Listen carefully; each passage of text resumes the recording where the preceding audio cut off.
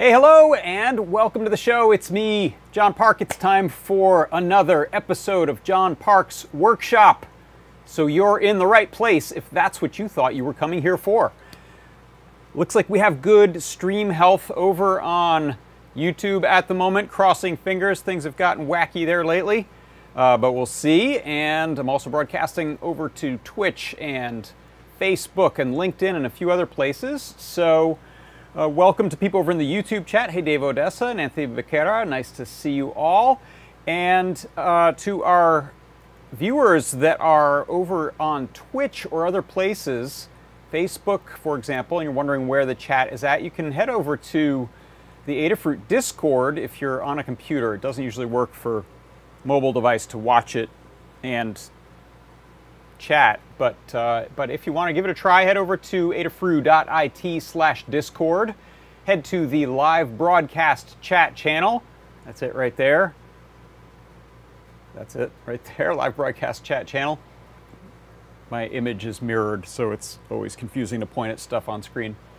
That's where the chat is happening. So let's see, what else do we have going on? I want to mention a cool position over on our jobs board. So if you head over to jobs.adafruit.com, we have open positions that people have posted, including this one, which I believe Phil mentioned last night. This is someone looking to hire a freelancer to do a prototype of a PlayStation 4 to PS5 custom controller mod.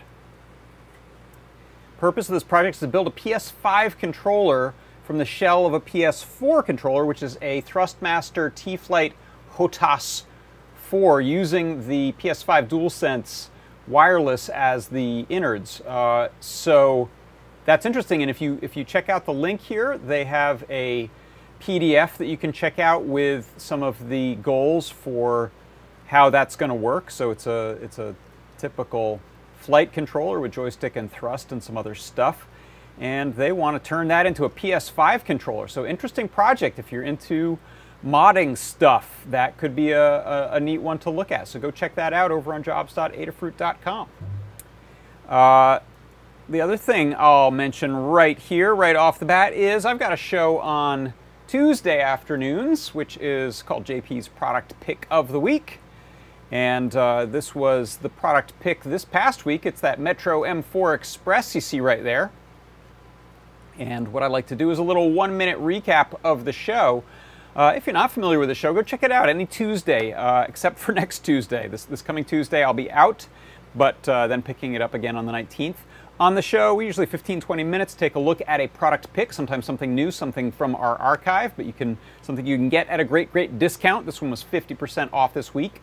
No coupon required. It is a discount that is applied right then and there. You'll see the price represented right as you're clicking on it to send it over to your cart. And this was a little recap of this week's product pick. Wait, that's not it. That's just a Metro card. There we go. It is the Metro M4 Express, one of my favorite development boards. What we're talking about here is a really fast chip, lots of memory. So it's based on that Cortex M4, the ATSAMD 51 chip, and it has a lot of great peripherals on it. Cases where I really love to reach for the M4. I'm at the start of a project. I'm maybe not even sure what board I'm going to use ultimately, maybe not even sure what the form factor is, but I just need to work out some of how things are going to be wired. So I'll go with one of these Metro M4s, and then in this case, this was when I started working on that Pip-Boy project. I wanted to plug in the SPI wiring and get this up and running on a board that I can plug things into. I know it's going to have enough power to do pretty much anything in CircuitPython or in Arduino. The product pick this week is the Metro M4 Express. It was. Let's see. Next up, let's take a look at this week's CircuitPython Parsec. I've been doing some display stuff. This one is display related, but it's actually a little tweak on that formula. So here we go.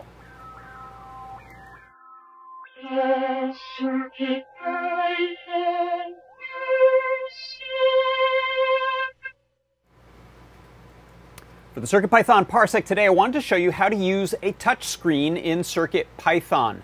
This will work with a lot of different displays we have that have touch screens, as well as the bare touchscreen driver and element. In this case, I'm using a PyPortal Titano, the big one.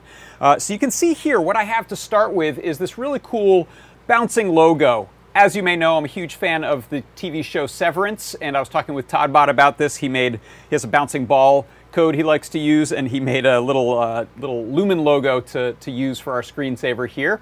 But I am not currently severed. I'm aware of all versions of myself. So what I'm going to do is take this basic formula and add to it the ability to use it to change the position of that logo using the touchscreen element. So touchscreen element here can give us X and Y position as well as pressure. I'm just using X and Y.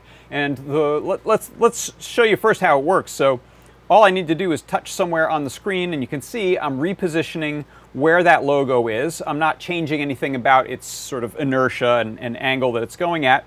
But if I have it, let's say, bouncing down into the left, and I just want to speed things along and get closer to the bottom there, I can tap it. Just moves the logo to that new position. And in fact, if I click and drag, you can see it'll follow my finger around until I let go. So the way I'm doing this in code, first of all, I'm importing the Adafruit touchscreen library. And then I do some display stuff, set up some palettes, and set up my logo as a bitmap. But the touchscreen stuff is right here. I'm creating this object, I call it TS for touchscreen. TS equals Adafruit touchscreen.touchscreen, and then we're telling it 4 pins that it uses, a 4-wire touchscreen. And on this particular board, they're named touch YD, so y-axis up and down, YU, and X right, X left. So those 4 pins are selected. The calibration values actually are set at the factory, so you generally don't have to mess with those. And then I'm telling it what size the display is. That's all you have to do for setup. Then to use it, all we do is query this, touch equals ts.touchPoint. And what that's going to give us is an X and a Y position on the screen. It also gives us that Z depth. I'm just not showing that here. And then I'm using those to adjust that value that was already in the code for moving this around. So you can use this for things like painting or placing objects or drawing, maybe even changing vertices on Vector IO stuff would be kind of a cool use for it. But it is really straightforward to use these touchscreens using that library. And so that is how you can use a touchscreen inside of CircuitPython. And that is your CircuitPython Parsec.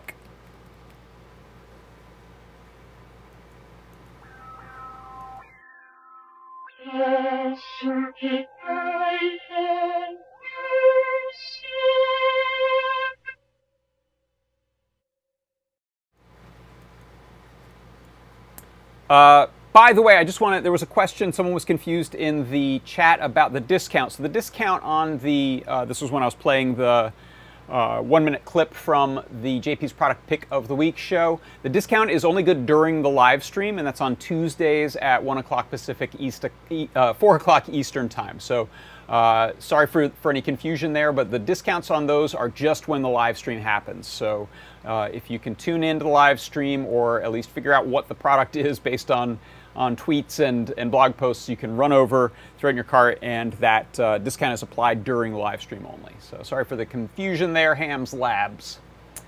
All right, so let's see what else is going on. By the way, I wanted to say I did this, as I mentioned before, I did this on the Titano PyPortal, but this would work on, I have that little TFT feather wing I've been showing with a feather for a few of these projects, and any of our other touchscreen projects. I'm excited to actually try out the new StemmaQt-ified version of our touchscreen driver board. If you take a look, let me bring up this touchscreen breakout. Where's the new one?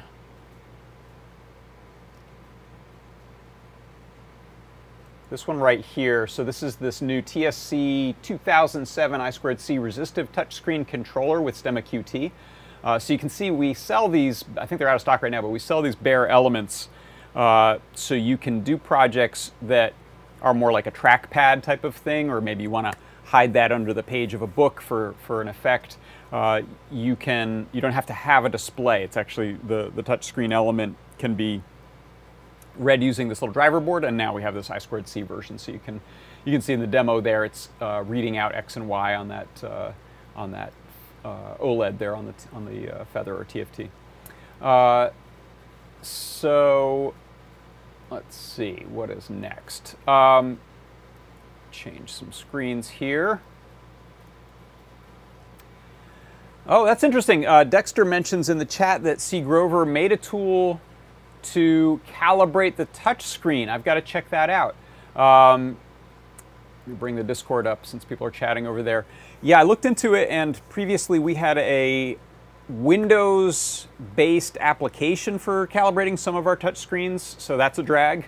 But I'd love to check that out. C. Grover, I didn't know you did that. Very cool. Maybe you can put a link in the chat to that for touch screen calibration. These, by the way, if you're not familiar with resistive touch screens, let me go to a large view of that. These are not capacitive touch, so you don't have to use your finger for that. You can use any object. Here I've got a big novelty keychain, so you can see this works more like your old Palm Pilot did. It's a lower resolution, simpler and cheaper thing than capacitive touch. Also, Todd asks, is that the one that Liz used recently? Yes, so Liz Clark just made a really cool project that is let me head over to Learn. I'll bring up if you go to learn.adafruit.com and head to the new guides, view all, you'll see this wireless ESP32 S2 touchscreen controller for Pure Data. So I guess it's a touch controller, not a touch screen, right? It's not a screen? We always call it that. But yeah, it's a trackpad basically. She's made a really cool sort of wrist-mounted brass knuckles trackpad, and this one uses that same controller I just showed there. You can see it on the side there. So that this can send X and Y values over to I believe she's using a Wi-Fi MIDI for Pure Data, so you can change values in your software using that. Excellent questions. And, oh good, thanks. Looks like C. Grover is going to post a link in the repo for his calibrator. Very cool.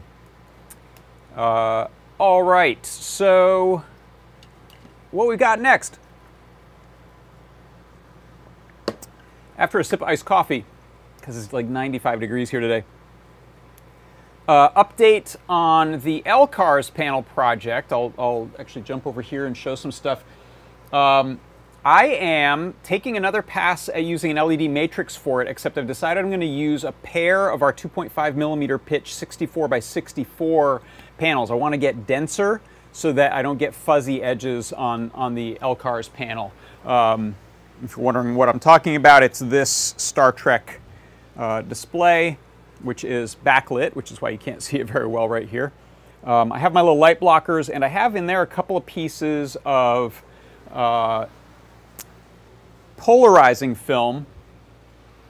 And one of the reasons that I did that is I wanted to take a look at the method that was actually used on the show. I mentioned this last night on the show and tell, and in fact, let me look and see if I can find from the chat. There was a really great GIF animation that Yanisku7 posted of one of these LCARS panels on the show. And I just want to show that on here. So let me head to the Discord and look for that.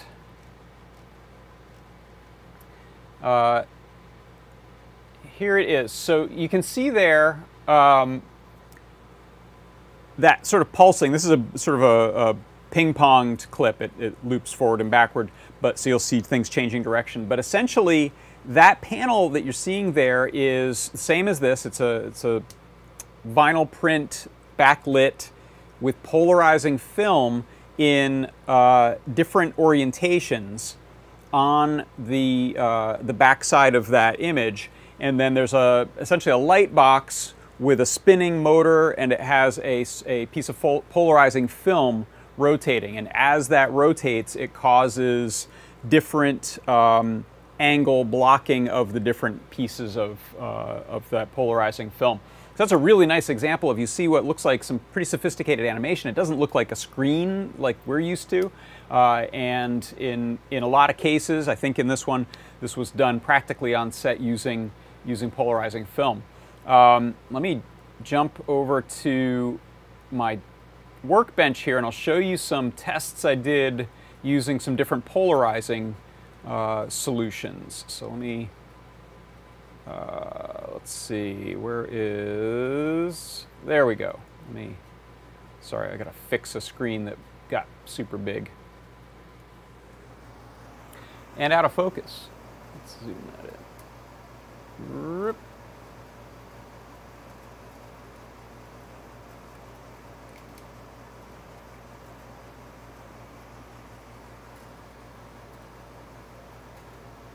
And I have to focus without me being there, but I just have to focus on a little wire on my workbench. There we go, that should work. So let's make that just a little smaller too. Oh, sorry, I had it resized wrong, so I guessed wrong on what the center of that frame is. Let me rotate that camera a little.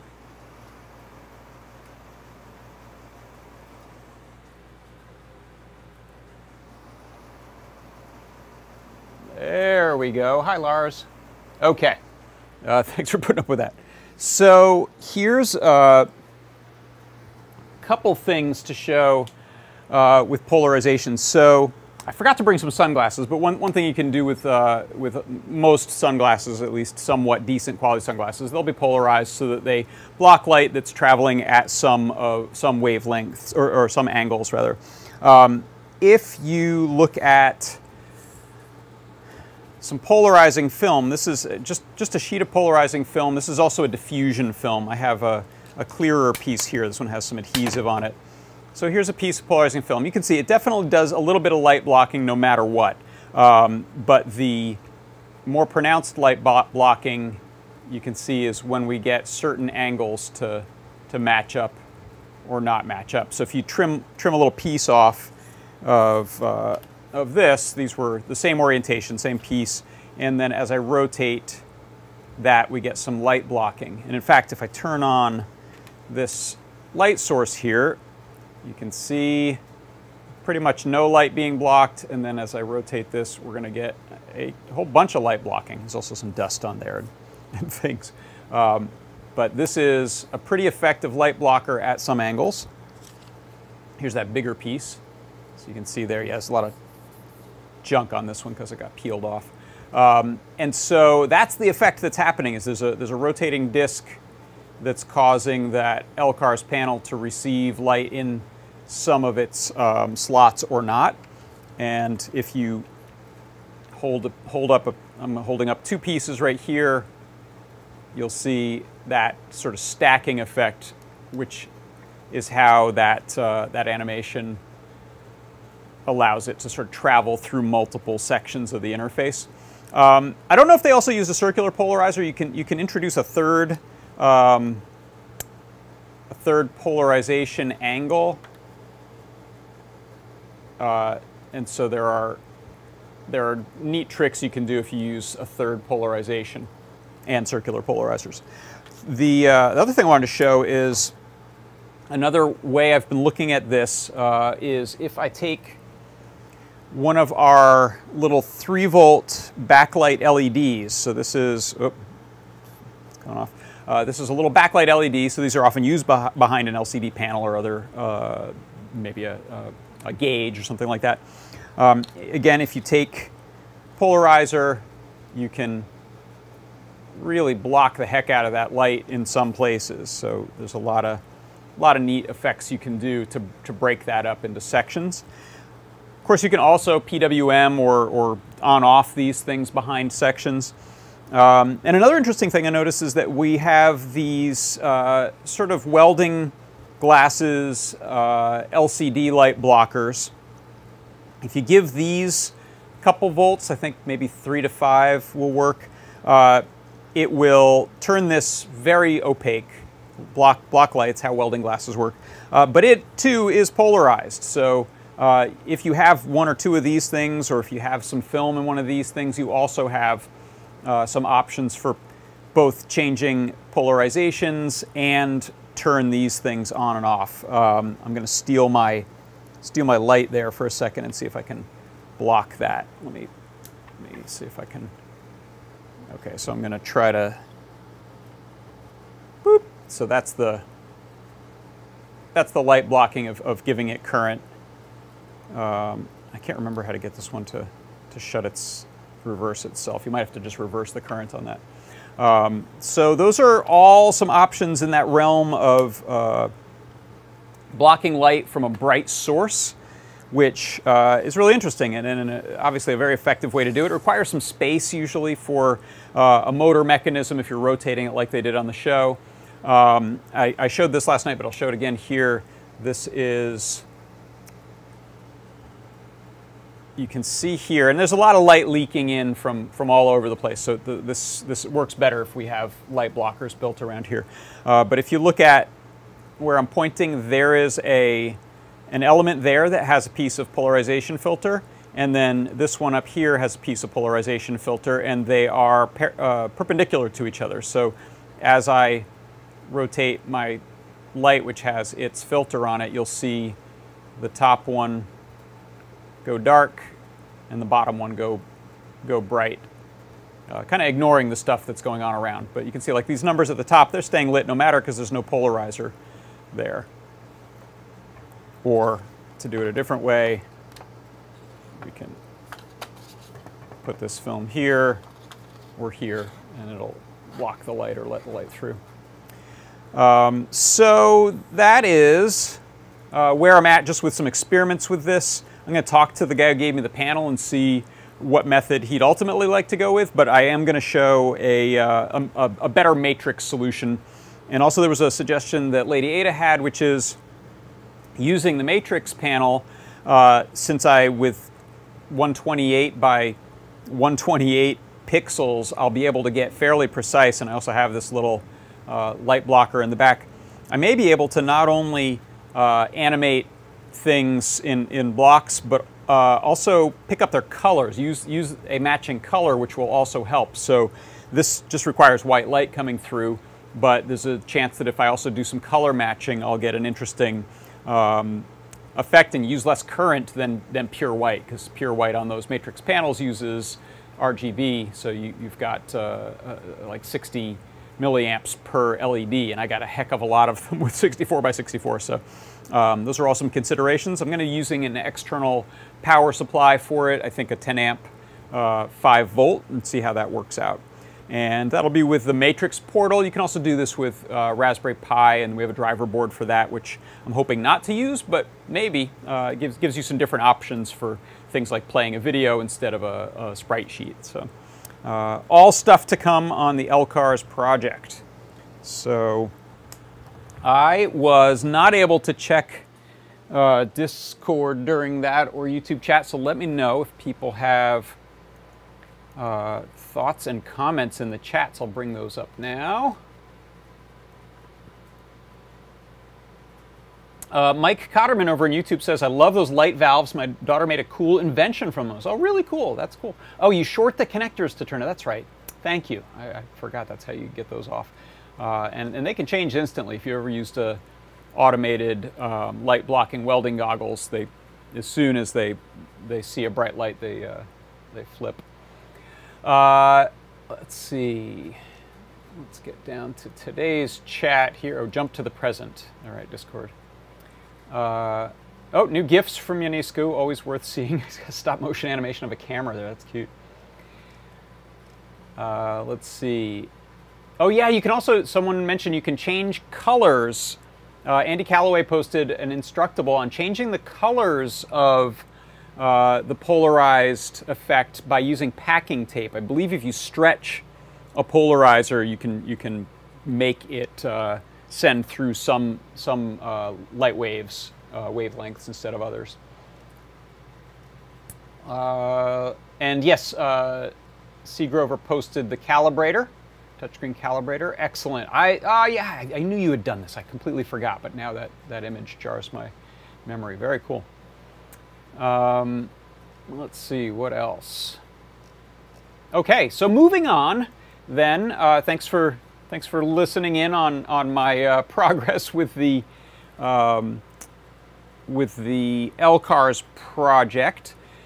Next up, what I wanted to do is it's more of a show and tell than anything, but also kind of an inspirational project, and I have some ideas of some interesting places to take it. So, those of you who are interested in some of the synthesizer and MIDI types of things that I also am interested in may be familiar with this project, but it's a really neat one. If you haven't heard of it before, it is called the 16N Fader Bank, and it's an open source project. Let me bring up a web page here, and let me put me over to the side. What's a good way to do that? I'll just put that in the background there. That's not it. All right, that way will work. Let me unplug my Lumen screensaver here. So 16N, a bank of 16 faders. You can see here. This is an open source project. You can buy PCBs, you can buy kits, you can buy assembled ones, you can make your own PCBs of them. I have one because I bought a broken one and fixed it. It uses a Teensy 3.2 is what it's designed for, and it uses 16 large, I believe 40 millimeter faders, 10K linear faders. And then the circuit that you build on the circuit board does a few interesting things for you. It mentions here it sends MIDI data out over USB, so that's right over the Teensy. Let me grab mine here so I can show you. I don't have any fader caps on mine, so it's just bare. You'll see it's just bare potentiometer, slide potentiometers there on the top. Move this out of the way here. And you can get different cases for it. I just laser cut sort of a sandwiched case type of thing here. And the USB, there's a little teensy you can see there. So USB MIDI is possible over it. Of course, you could adjust the code. It's in Arduino. You could adjust the code and send out USB HID if you wanted to, or other types of serial USB data. It also does a regular MIDI over 3.5 TRS cable. I can't remember if it's the one on the side or the one on the bottom. Yeah, it's the one on the side here. So there's a TRS cable, and I think this one has a switch for Type A and Type B MIDI, which is nice. And it also, interestingly, has a third jack here, which is for sending out I2C. And then pretty much everything else about the code is configurable. There's an online configurator. You can use like a little web page, web server thing to say what range you want to send out from these and what MIDI numbers, as well as, if you look on the back here, every single one of them can send out control voltage. So this is really useful for older style synthesizers and modular synths, or kind of anything else you have that you would want a low current, I believe, what, 0 to 5 volts coming out of. So it does a lot, but it also doesn't do anything until you put something on the other end of it, or pick out some software you want to use with it. So that's the basics of the project. It was sort of birthed on the Lines forum. Look up Lines forum and Monome, and you'll find people talking about it there. This is the GitHub for it, and on here there's the BOM and the schematics and board and Gerbers and everything for making the board, as well as the panel if you want to laser cut that, and the software. Flashing it is straightforward. It uses the Teensy Arduino. And what I wanted to do is, first of all, just give you a little demo of it, and then discuss this I2C thing, because I think it's an interesting idea to see if this could be turned into essentially a Stemma QT quick type of I2C enabled device to give you 16 faders that you could plug right into a Feather or a QT Py or something like that. Could be a really cool lighting controller. There's a lot you can do, even if you didn't want to have a computer involved, just by the fact that it has I2C. Same with MIDI, the fact that it has a serial UART MIDI means that you could read that into most microcontrollers in CircuitPython or in Arduino, which is really interesting. So I'll give you a quick demo over here. Let me jump back to the workbench, and I'll give you a little tour of how this works and set that up and do a little bit of an audio demo.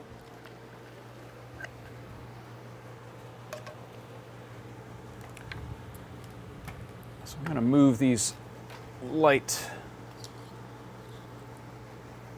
filters out of here.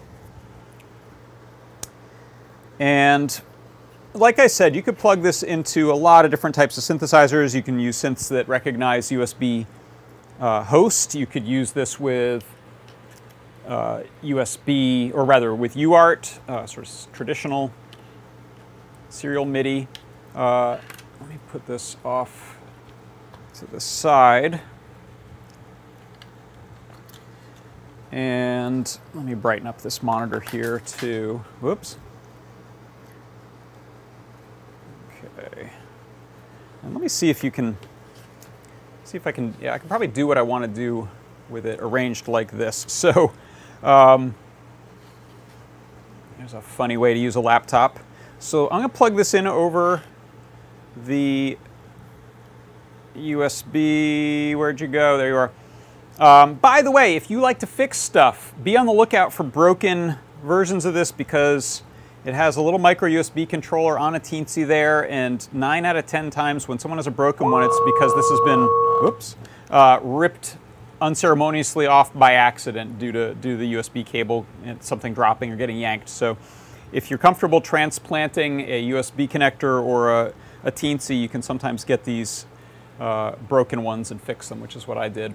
And I actually have a couple others coming to fix for a guy who was asking about that. So what you can see here, in fact, without me doing any noisy stuff, if you look in the right side of my interface there, you can see I'm moving 8 of these faders, the faders on the right, and that is adjusting the note values of these little modules. So what I'm running here is VCV Rack, which is an open source modular synthesizer simulator, and it has a module over here on the left. Where's this cursor? Is this running? Oh, my mouse is upside down. So there's a module here called MIDI CC. Yeah, this is a pain in the neck to use this way. I kind of wanted to zoom. I'll make the view be a little bit angled for a second while I cruise around here. I don't have a mouse wheel on this mouse, unfortunately, so let's see. How do you use this to zoom? Whoa, now I've done it. Hold on one second, let me hold this normal. Not you, not you, not, yeah, there we go. Okay. So yeah, sorry about the uncomfortable angles. So this, focus a little better. Okay, so this module here is just a USB MIDI to CC thing. So this is bringing in the channels of this fader here.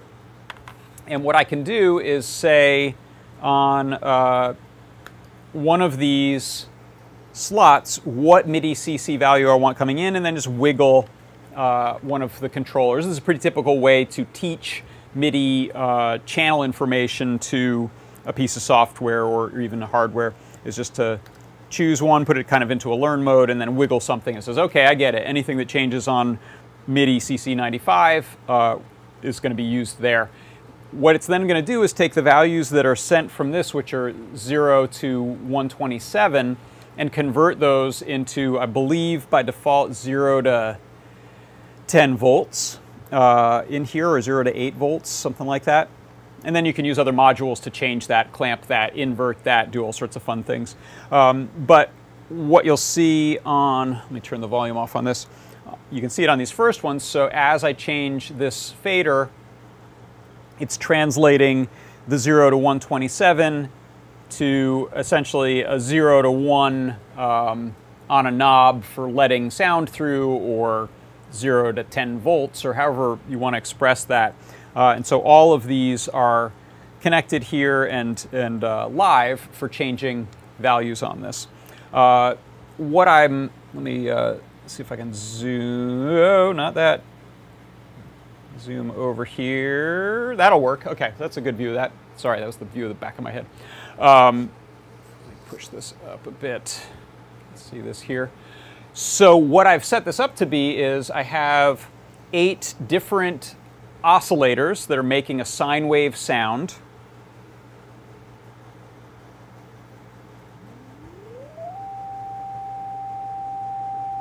And so I can change the mix, or the volume essentially of that, with my first fader, and then with fader number 9 here, so it's my second set of 8, I'm changing the pitch, and I've decided to put this through a quantizer so it locks it into a chromatic scale. So what I'll do is actually put all of my pitch faders up to roughly that area, and then I can start bringing those in. Turn this volume up.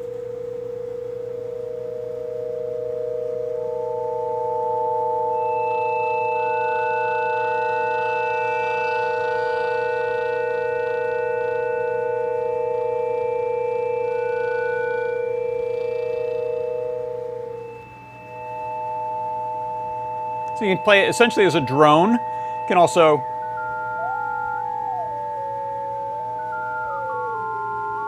go in and change the pitches.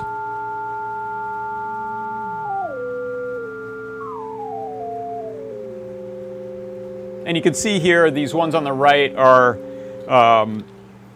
flipping through octaves as they go. So if we start one at the very bottom, it's going to go through 12 notes, and then second octave, third, fourth, fifth, sixth, seventh, eighth, ninth, and 10th. So that's the 10 volts. Oh, the computer display just turned off. So very high pitch you might be able to hear.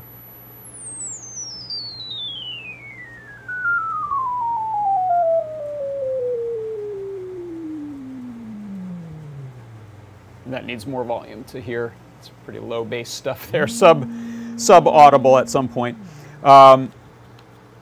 So you can, of course, go in and do kind of anything you want that you want controllers for, either in VCV Rack here or other software. It's fantastic for things like mixers, right? And that's how I'm using these first 8 here as mixers. But if you're doing any kind of stuff in a digital audio workstation, a DAW, and you want to be able to change faders, you can, of course, get software that'll convert MIDI into other things. So you could use this in your video editing software. You could use this in your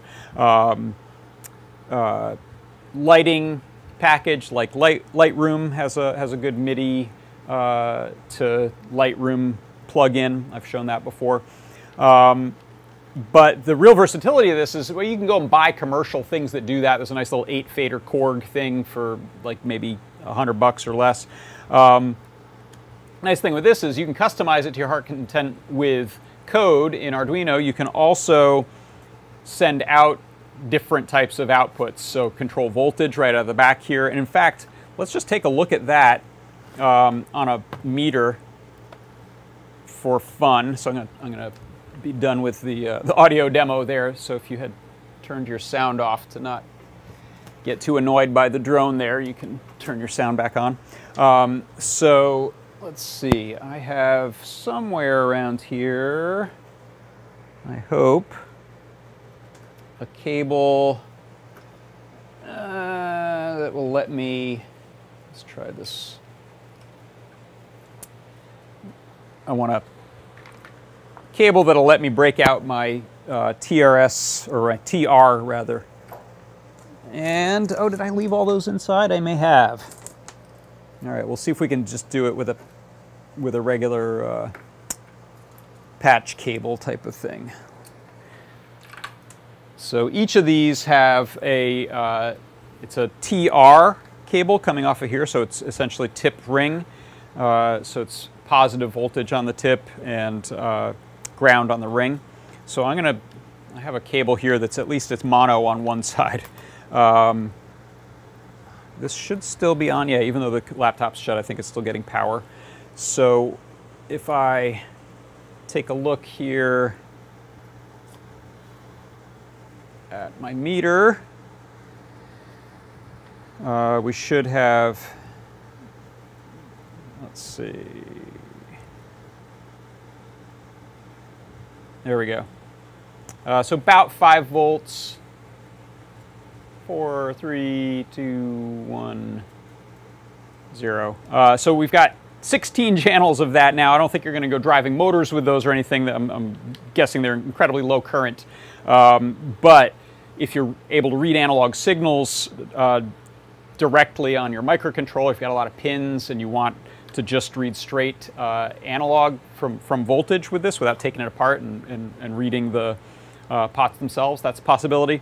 And like I said, the other really interesting thing is that we have this I2C coming out of here. So there's not much info online about the I2C protocol that's being used here. It was designed for some of the Monohm devices. I think Ansible and Teletype and Crow. There's a few of these synth modules from Monohm that talk to each other using I2C.